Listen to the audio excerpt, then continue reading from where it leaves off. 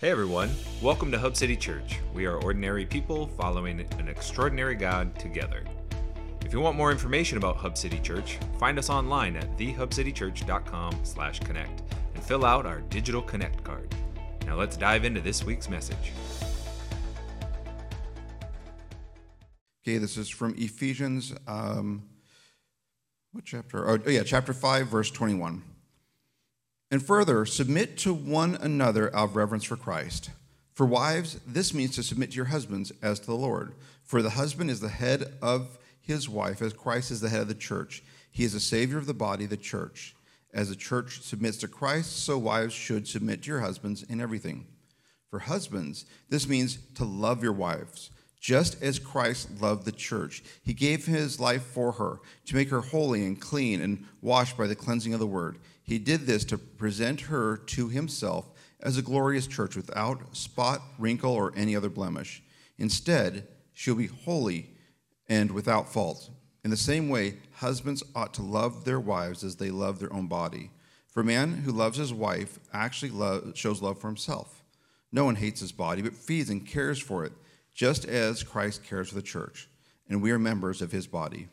As the scriptures say, a man leaves his father and mother and is joined to his wife, and the two are united into one. This is a great mystery, but it is an illustration of the way that Christ and the church are one. So again, I say, each man must love his wife as he loves himself, and the wife must respect her husband. This is the word of the Lord. We are kicking off this new series and looking at family matters. And as I promised last week when talking about this, there are no Urkels in this series. I still got in there every time. I think I might just use it every week. Is that okay? No? Okay, I won't. Family matters. We're doing this series looking at the family circles that we live in. Whether it's marriage or parenting or work, how do we live in such a way where our faith and our family live together in wholeness? And it's this guiding principle that we're seeing in this passage that started off the verse in verse 21 that Josh read. And this is going to be the verse that I think is going to break through every dynamic or every family circle that we find ourselves in, whether it's our work family, our church family, our parental family, or our marriage family, right? Is this idea in verse 21 when it says, and further, submit to one another out of reverence for Christ. That is the underlying or the common thread that's going to go through all of these family circles that we exist in. And no matter your season of life, whether you're married or not, or you got kids or not, or you go to work or not, or you're retired, whatever it is, and you have different family circles, is that we would embody and live out this idea of submitting to one another out of reverence for Christ, because it's out of that sentence that Paul's writings then go into all of these family dynamics. And let's just break this phrase down for a moment. Submitting, right? Not a nice buzzword in 2024. Submit. But this is a word that when Paul writes it in the ancient language to the church of its time, it's this battle term, it's this military term, meaning to get things in order, to line them up, right? To make them subject or to arrange them. When my daughter was young, she would take all of her toys and she would arrange them based on size or by color or by different things. She would arrange her toys, right? She would submit her toys to the arrangement of Evie's leading, right? That's what happened. And what Paul is saying here is that could we arrange our lives, our attitudes, our outlooks, our agendas, our will, could we get it in order? Could we align them and arrange them in such a way? And we do it to one another out of reverence, out of honor, respect, out of fear. A reverent fear of God, saying, God, you are bigger than me, you are God, I am not, okay, and it's out of that position that I will do this to one another, right? It's out of respect to Jesus that I'm going to do this to everyone else. I'm going to align my life in my family, my parenting, my marriage, my work, all of these dynamics. And then he says, for Christ. Because he's talking to Christian people. He's talking to people that claim to be Christ's followers. He's not talking to unchurched people. He's not expecting unchurched people to live like churched people. They got to first fall in love with Jesus and allow Jesus to be at the center of their life. Then we arrange our lives accordingly.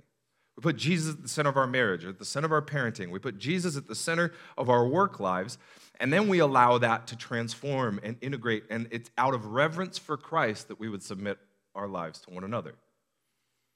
You see, I hear that phrase commonly of, how many of you have heard this? Happy wife, happy life. Happy wife, happy life. I hate that phrase, right? I hate it because you're taking a verse like this that says submit to one another out of reverence for Christ. You're submitting to your spouse out of reverence for yourself so that your life is better. Well, that's not what it's about. We're submitting to one another because we care about who Jesus is and who Jesus says these people are. And my love for Christ, my affection for Christ, my devotion to Christ is going to reorientate the way that I live my life with other people, whether it be my wife, my kids, my work colleagues, my church family, whoever it is. And so we're going to look at these different family circles this series and look at how family matters to us, right? No matter what family circle we're in. This morning we're talking about marriage. Marriage matters is today's title. And we have a full spectrum of people in the room, right? Or people watching at home, people that are married for decades, right? People that have been married for long periods of time, longer than some of us have been alive in the room. You've been married to your spouse, right? Congratulations. That is an accomplishment. That is great. Keep going, right? There have been some that have been more recently married in the last year or so. We've got some that are getting married this year. Hallelujah. Congratulations to them. In fact, we have somebody getting married in our church today. Noah and Tasia are getting married today. Yes, little family news. I asked for permission to share this. They said absolutely. But yeah, Noah and Tasia are getting married this afternoon. Very excited. We've got other couples that are engaged to get married. And we've got people in our church that have been married and are no longer married. We've got people that are single and they don't want to get married. We've got people that want to get married at some point. We cover the whole spectrum. Regardless of where you're at, we're talking about marriage today, so buckle up. But with that being said, I believe we can all learn something. We can learn the beauty of what God designed for marriage to be. We can be hopeful for other people when they get married. That you see somebody like Noah and Tasia getting married, and we don't have a jaded or cynical view of marriage. Or we can see other couples in our lives, or our kids get married at some point, or grandkids get married at some point, or colleagues or friends or people that we know, people in our church get married, and we're excited, we're supportive, and we're not just like, yay, go have a happy wife and a happy life, but we're saying, go live in such a way where the gospel penetrates deep into that marriage relationship, breaks through into that marriage, and permeates so that we can contend for wholeness in that marriage, health in that marriage. And not have a broken, short-sighted, or cynical, or worldly view of what marriage can look like. Marriage is a beautiful thing that God has designed, and we should be excited about, whether we're married or not, or whether we've been married or not, and whatever your view is today, as we look at this stuff and what Paul says, it should give us hope for the marriages around us and the people that we see and the concepts of marriage. We won't be able to get into every facet of it. There's only one message, not an entire series on marriage. So we aren't going to hit every little detail of it. But marriage matters, and that's the idea today, is that marriage matters. And if this scratches an itch and you want to continue to dive deeper, one of the recommended resources there is a book called The Meaning of Marriage by Pastor Tim Keller. Great resource, great book. And I have a copy if you want to just kind of look through it this morning. You are welcome to, but I encourage you, spend $10 and invest in your marriage on Amazon and enjoy just diving a little bit deeper into this subject. But when I say marriage matters, how do you internalize that statement? Because I think I came up with the title and then I read it two different ways this week.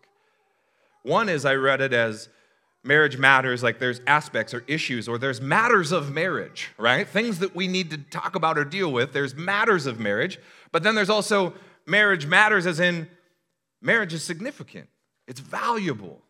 It's important. And how do I live in such a way where marriage matters? And I would say this morning it's going to be both.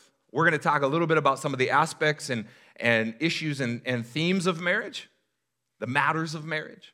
But we're going to talk about how marriage matters and that it is valuable and we can live this out, and exploring in this text in Ephesians chapter 5 how we can value this relationship between a husband and a wife. So we're going to jump right in Ephesians chapter 5. This is where we're going to live, is that passage that Josh read for us today in Ephesians chapter 5. We're not jumping around anywhere else. If you have a Bible, you want to just follow along right there, that's where we're sitting. We're going to just, put that in our slow cooker, and we're just going to marinate for a little bit. In Ephesians chapter 5, is that how you all marinate? That's how I marinate, right? All right, here we go. Chapter 22 and verse 24, Paul kicks off his passage on marriage, talking specifically to the wives. He says, "For wives, this means submit to your husbands as to the Lord." Verse 24, "As the church submits to Christ, so you wives should submit to your husbands in everything." This is a passage that could easily become harmful if misused and misread. And it's not what Paul intended. He's contending for balance and wholeness in marriages, and he gives this insight for the women of the church that he's writing to in Ephesus, saying wives are meant to follow the instructions that their husbands lay out for them, right? As the church would submit to Christ. Think about how the church submits to Christ. Jesus is the leader of the church, right? Even Hub City Church. We're part of the Foursquare denomination, but in the end, that doesn't matter. What matters is that Jesus is the head of the church, and we are following who? I lobbed that one up so easy for you. Come on now, right? Jesus is the head of the church. Who are we following? Jesus. We're following Jesus, right? You're not following me, right? I'm the temporary pastor of this church, and that, I will come and go, and someday I will be with Jesus, right? But you're not following a personality, you're following Jesus. And we as people, both individually and collectively, are following Jesus. Jesus is the one that died for the church. He's the one that's leading the church. He is the one that we bend to, we are molded by, we are shaped by. We follow Jesus' plans. We pray for wisdom on how Jesus wants us to be obedient. What does he want us to do in our lives? And we surrender our plans, our desires, our will to align with the desires and will and purposes of Jesus. It's not, Jesus, you conform to me. It's we conform to him. Even in the tough stuff that's uncomfortable. Even when we hit subject matters that it's like, I don't really want to change in that, though. I like the habits and patterns in lives that I'm living, right? But we as Christ followers, we're following Christ, and so we are going to conform to what Christ's teachings and ministry and life say. Similarly, we don't just walk and follow Jesus when it's convenient or when it's easy or when we align, right? Like, oh, I like following this and I don't like following that, so I'm going to follow, when it's comfortable, convenient. But as Ben talked about last week, if you were here, we had a guest speaker and he talked about following Jesus on the narrow road, through the narrow gate, picking up your cross, dying to yourself. That's describing what it means to follow Jesus and what it means to submit to Jesus, is that I'm willing to say, Jesus, what do you have for my life? And we do that because we know it leads to life. We know that it leads to wholeness. I'm willing to make changes based on the convictions I experience from the Holy Spirit and from Jesus. Okay, why? Because I know it's going to lead to life. And what Paul is saying is the wife and husband relationship should share some similarities to that there is a submission, there is a surrender, there is a trust, there is a following, there is an aligning that takes place.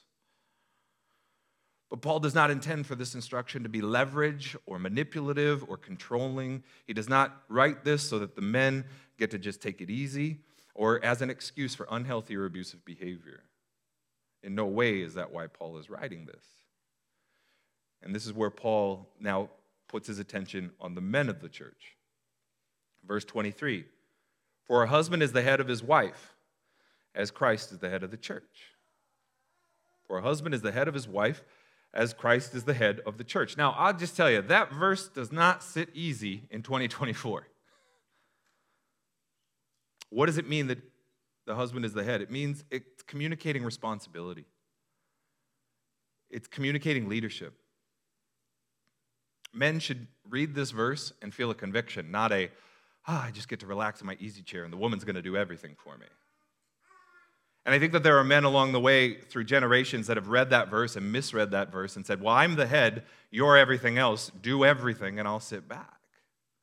And they've used that as a justification to be lazy or disconnected or manipulative or hurtful or controlling. And that's not what Paul's saying. What Paul is saying is, hey, guys in the church, you are the head of that relationship, but what that means is that you are a leader of that relationship. You are responsible in that relationship. You carry responsibilities within your family and within your household. And that matters.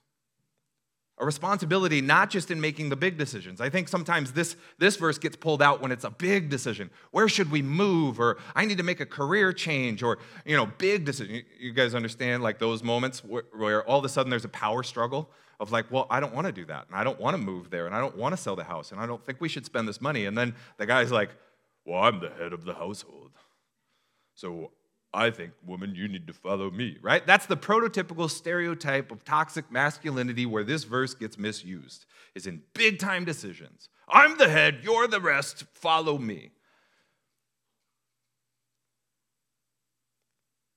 But being the head of that relationship, being responsible in that relationship, is so much more than just the big decisions or controlling what's on the TV. How many men got control of the clicker for generations, right? They sit in their chair and they're just like, no, we're watching this. Click, click, click. Everyone else comply. Some of you murmured and laughed at that a little too close to home. Just kidding.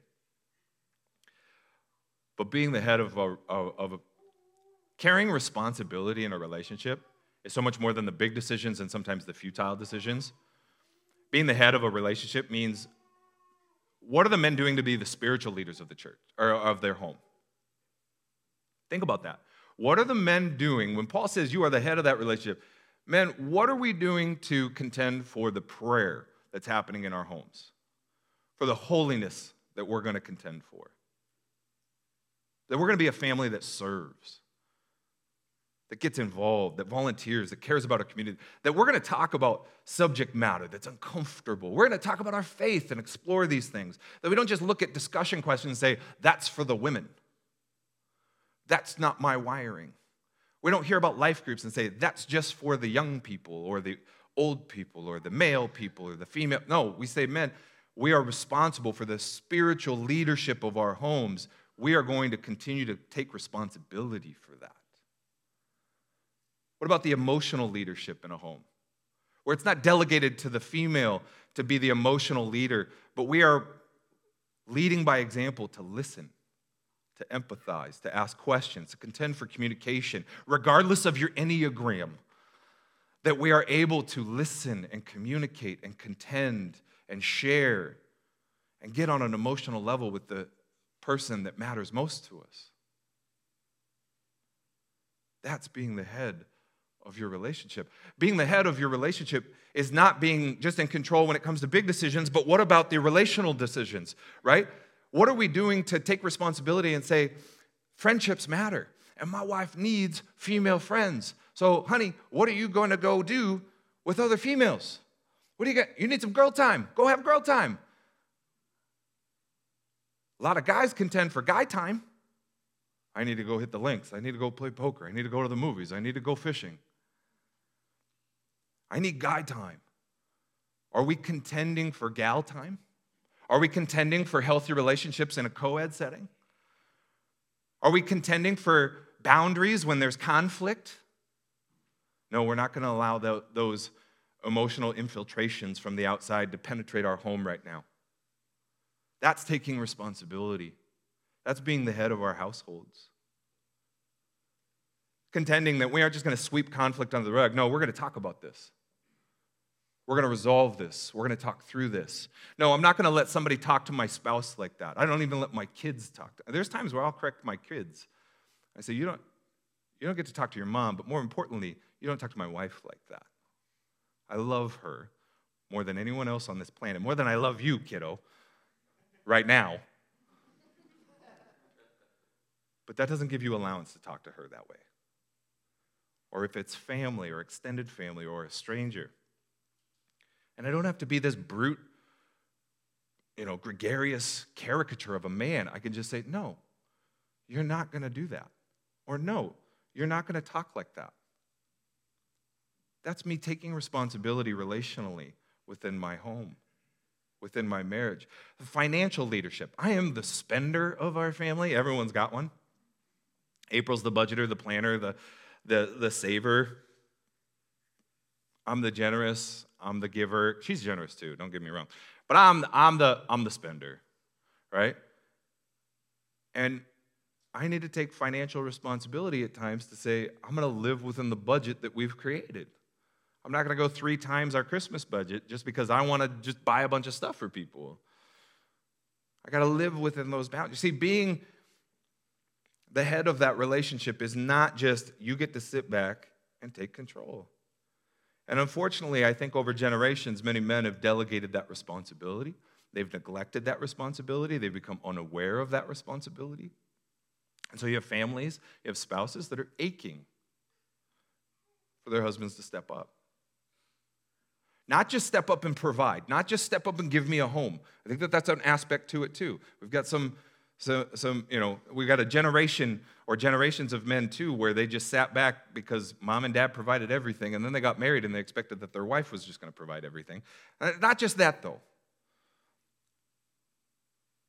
But there's a void of leadership that's taken place. It's kind of like carrying furniture, right? When you're carrying furniture on a flat level surface, the balance is carried equally, right? You're carrying the couch, you're carrying the dresser. It's equal. And then you start going upstairs, and what happens? You do not want to be the person on the bottom, right? Why? Because the bottom carries everything. When you're going upstairs, you are now carrying the entire weight of that couch or dresser in your arms, and the person on top could basically just let go, right? I mean, they're just barely like, got it, yeah, and it's just awkward and uncomfortable, but they're really not doing much. That person on the bottom is carrying everything. And I wonder if Paul is writing to this generations ago, and it's still applicable today, where couples were carrying responsibility together, and then something changed, and it got out of balance. And husbands weren't doing their part. And so in a void of leadership, what did women have to do? They had to step up and now carry the whole thing themselves.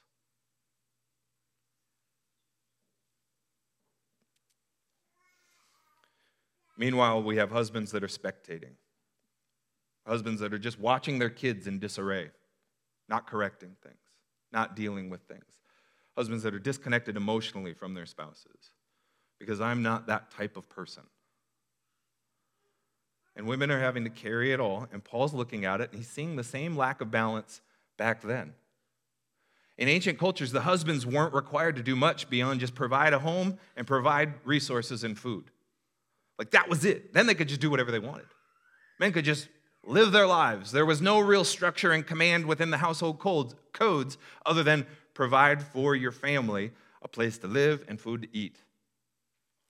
And then do as you please. Most of the household codes, any guesses where they were directed? In ancient times, beyond just what Paul writes here in the biblical sense, right? In the biblical codes that we're reading, where do most of the household codes of ancient culture go to? They go to the women and they go to the children. They go to the people that are in a more subservient or lower position socially in that time. They're told what to do, and the men are just told to rule, to lead, to be the authority. And Paul sees something out of balance. Just as we might feel a conviction that something's out of balance in our own lives. And so what does Paul do? He brings balance into the marriage. Verse 25 through 29, he expands more on this by talking about the husbands. And notice, he tells the wives to obey, and he doesn't tell the men to rule. What does he tell them in verse 25? He says, for husbands, this means love your wives. Boom. Let that just sit in the slow cooker. Love your wives just as Christ loved the church. He gave up his life for her to make her holy and clean and washed by the cleansing of God's word. Don't rule your family. You are not the king of the castle. We love that phrase, men, right? We like that phrase of, I'm the head of the household. But that's not what Paul says to live. He says, love like Christ loved the church. And how did Christ love the church? Through sacrifice. He gave his life for the church because he loved the church so much. He was willing to be crucified for the church, willing to be betrayed by his closest people. So husbands are called to give up their lives for their wives. You want happy life, happy wife, all of that? How about give up your life for your wife? Boom. That wasn't even in my notes. That's just a freebie. But sacrifice.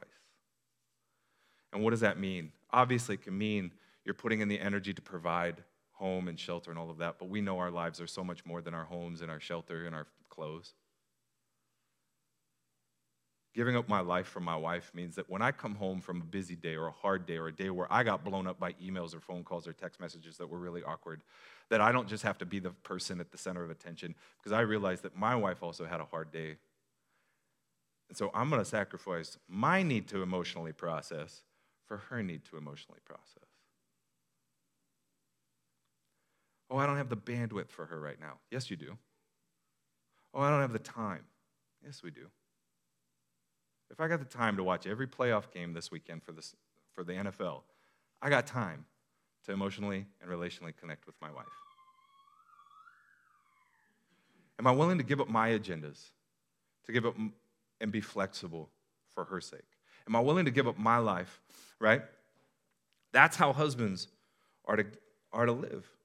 Give up your life for your wife.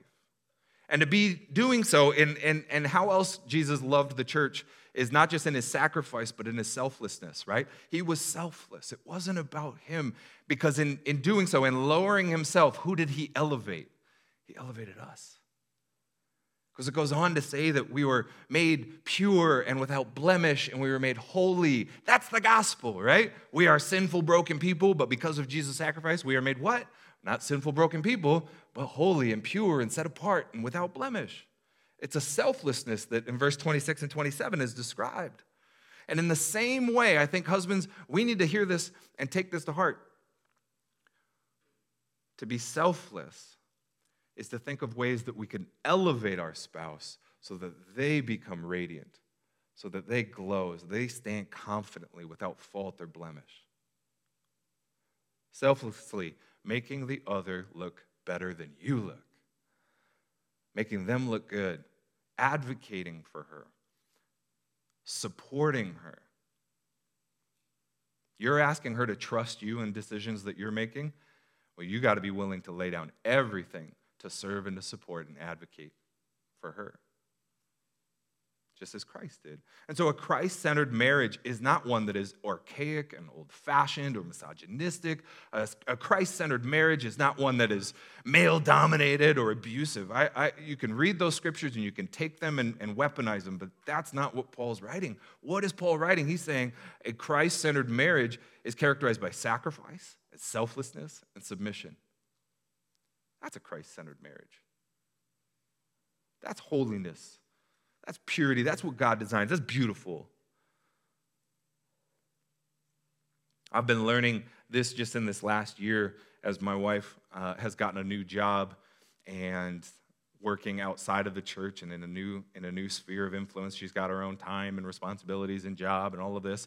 And I've learned over this year a dynamic shift in myself, going from competitor to cheerleader. And this is one way that I've learned how to sacrifice and to become selfless for my wife, is to become her biggest cheerleader. She applied for this position about a year ago, and I remember as she was thinking about it and talking about it, she was really doubting herself. Like, I don't know, I don't have this, and I don't have that, and I don't check these boxes. It's kind of that insecurity comes up as you're talking with somebody. And I just began to recognize that and just cheer her on and encourage her. I said, well, what have you got to lose? Just apply. They'll tell you if you're not qualified, but just go do it. I think this job description is written exactly for you. And as she took those risks, it said, yes, it wasn't because of my doing, but it was by my support that she felt confident to go do that. And then she started just slaying it, just doing slaying in a good way, slaying it and just doing great, and just, man, she's just thriving and doing really well. And guess what? My competitive bone kicked back in because I wasn't doing as well. Because I was looking at some of our metrics and the things that I was putting my hand to, and it wasn't getting quite the same exciting story to tell. And so what did I start to do? I started keeping score in my head. I started comparing. And then I would look around the house. Well, Well, I cleaned this, and I fixed this, and when you were away for your job, guess what we did? The kids bathed. I got dishes done. I fixed this. You ever feel that tension? I'm looking for affirmation. I'm doing a good job because this is not going well, and this is not going well, and this is not going. But look, I'm doing something really good. And I'm trying to show it off and get her validation, right? But what else am I doing? I'm competing with her. Well, guess what? When I'm around, things get done. And I'm keeping score, and I'm comparing, and I'm allowing my insecurity to creep in when I feel like she's stepping into my responsibilities and talking about things that are my job. Well, if you wanted to do this, why did you? And I allow that insecurity to rise up. And it affected my attitude towards her. And it affected the way that I would talk to her. And in full transparency, when I was upset, or when I am upset, I can get quiet and just stew, right? We got any volcanoes in the room? You're just like, I'm just Mount St. Helens ready to blow, right? And I'll just do that. And she's like, are you good? I'm like, yeah, I'm great. Or I become very self-deprecating, and I will make fun of myself as a deflection. Or I will get sarcastic. Nobody knows what that's like, right? I get sarcastic. I get a little cutting. I get disconnected. I don't want to talk about your work anymore. So I just passive-aggressively pull out my phone while she's talking about work and start doing this. Anybody? I'm not going to tell her I don't care. So I just pull out my phone and tell her with my face that I don't care. Trying to make light of this. This is really awkward. But then something shifted, and I had a moment of true vulnerability with some mentors and some people that I valued what they had to say, and I just said, I don't want to compete with my wife. I want to be her cheerleader. And they began to share, and I began to just saying that was a breakthrough moment of awareness for me. And you know what? Something has shifted, and I'm having so much more fun supporting her than competing against her. Because we're on the same team. We're not against each other. And so I find ways where I can listen and I can encourage and I can just empathize and I can ask more questions. And she starts venting about her day. And you know what I'm doing very little of? And it struggles inside as a man? Not fixing much. She's sharing about work and this and that and the other. And some of our responsibilities, because she works for the Foursquare denomination, for those that don't know, there is a bit of overlap or some things where I would have strong opinions, and I do very little fixing for her job. I'll tell you, as a guy, that's just like, I want to fix. But instead, I'm empathizing and asking questions and listening and encouraging and supporting and validating and affirming, and I'm having way much more fun because competing with the person that I'm supposed to be united with is exhausting. And it takes us as couples learning how to serve one another. How does your spouse feel loved? How do they feel encouraged? How do you show love, right? If you've never read the book about the 5 love languages, that's a great resource to think about. How do you feel love? Is it quality time? Is it words of affirmation? What is it that sparks you to feel loved? And then how do you tend to show love? I show love by giving gifts. April does not. And she does not feel loved by receiving gifts. So I would buy things for her, and she's like, great, thanks. But what did she need? She needed somebody to cuddle. And what I hate, any guesses? Cuddling. I don't want to sit next to you on the couch. We got a giant couch so we can spread out. Anybody? Anybody in the room agree? Hallelujah to that one. Anti-cuddlers in the room? We'll unite and start a life group. We'll all just sit apart from each other. Words of affirmation is a way that she feels loved. Quality time makes her feel loved. We only learn that by asking and talking and discovering these things together. Learning how to process. How does your spouse process the world, and how do you process the world? April's an internal thinker. I asked her for permission on all this, by the way. That was a healthy thing I did. So she said, share whatever. I know you're safe. She's an internal processor. She's pragmatic. She's logical. She's A plus B equals C. Me, I'm a feeler. I'm a processor. I got to talk about it. Oh, how does my heart feel about this? Let's talk about it till it's death, right? And she's just like, let's go. Let's go. You've made a decision. Let's move along. But she understands that sometimes I need to talk things way too much to finally get to a point where I'm like, okay, I feel good about this. She's like, why do you care what you feel? It makes sense. Just do it. What energizes you? What drains you? Sharing and learning from one another allows you to learn how to serve and to submit and to sacrifice and to be selfless for one another so you aren't doing those things in vain and in ways that don't actually fill them up. But it doesn't happen if we don't have those conversations with each other, put our phones down and turn the TV off and have real conversations about who we are. And here's the goal. Here's where it's headed. Here's why Paul would say, husbands, love like Christ loves the church. Ladies, submit like the church submits to Christ. This is why. This is the goal of selfless, sacrificial, submissive relationships is right here. In verse 31 through 32, as scriptures say, a man leaves his father and mother and is joined with his wife, and the two are united into, come on now. A man leaves his father and mother, joined with his wife, and the two are united into, let's go. They're joined as one. And then even Paul, the Apostle Paul, the guy that wrote a huge chunk of our New Testament and did amazing things for the kingdom of God, writes this: this is a great mystery, but it is an illustration of the way Christ and the church are one. Selflessness, sacrifice, submission to each other leads to a synchronization of two people. How do you like that? Huh? Synchronized. We're in sync. We're united together. The two become one in this mysterious way. How do two individuals become one? But they are so melded together in passions and in vision and agenda and will and desire and everything. They are moving forward. My wife is on an airplane headed across the country for work. And you know what? I feel incomplete. I feel weird talking about our marriage, and she's not in the same time zone as we are because two are one. And I feel like part of me is missing. I'm going to go to this wedding later today and do the ceremony for Noah and Tasia. It feels weird to not have my better half there because part of me is missing. I even told them that when we met, Noah and Tasia and I met to talk about their wedding. I said, April should be here because she's a part of me. It's like having a hand tied behind your back and trying to juggle. Just doesn't.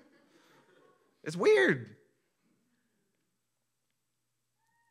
But that's the unity and the equality and the blending that takes place. And just like that happens within a marriage, that's what happens within the church, is that Jesus dies on the cross, raises from the dead, and what happens? He joins us together in such unity with him, an unbreakable bond, a covenant that cannot be broken.